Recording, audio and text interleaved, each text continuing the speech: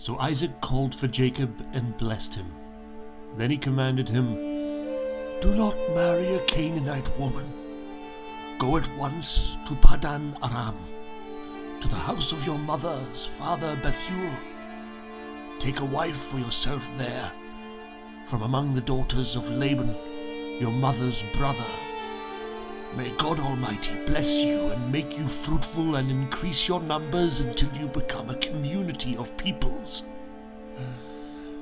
May He give you and your descendants the blessing given to Abraham, so that you may take possession of the land where you now reside as a foreigner, the land God gave to Abraham. Then Isaac sent Jacob on his way, and he went to Padan Aram, to Laban, son of Bethuel the Aramean, the brother of Rebekah, who was the mother of Jacob and Esau. Now Esau learned that Isaac had blessed Jacob and had sent him to Padan Aram to take a wife from there, and that when he blessed him, he commanded him, Do not marry a Canaanite woman, and that Jacob had obeyed his father and mother and had gone to Padan Aram. Esau then realized how displeasing the Canaanite women were to his father Isaac, so he went to Ishmael and married Mahalath, the sister of Nebaioth and daughter of Ishmael, son of Abraham, in addition to the wives he already had. Jacob left Beersheba and set out for Haran. When he reached a certain place, he stopped for the night because the sun had set.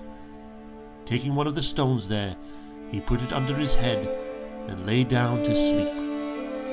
He had a dream in which he saw a stairway resting in the earth, with its top reaching to heaven, and the angels of God were ascending and descending on it. There above it stood the Lord, and he said, I am the Lord, the God of your father Abraham and the God of Isaac. I will give you and your descendants the land in which you are lying.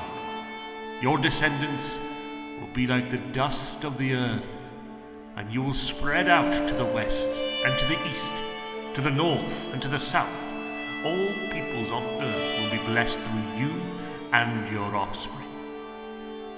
I am with you, and will watch over you wherever you go, and I will bring you back to this land.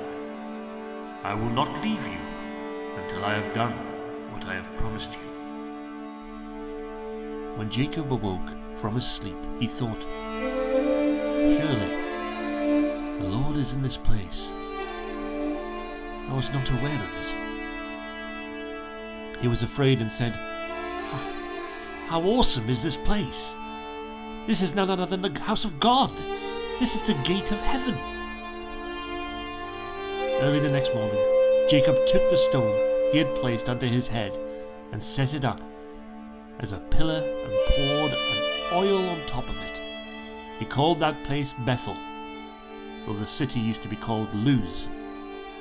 Then Jacob made a vow, saying, If God will be with me and will watch over me in this journey I am taking, and will give me food to eat and clothes to wear, so that I return safely to my father's household, then the Lord will be my God, and this stone that I have set up as a pillar will be God's house. And of all that you have given me, I will give you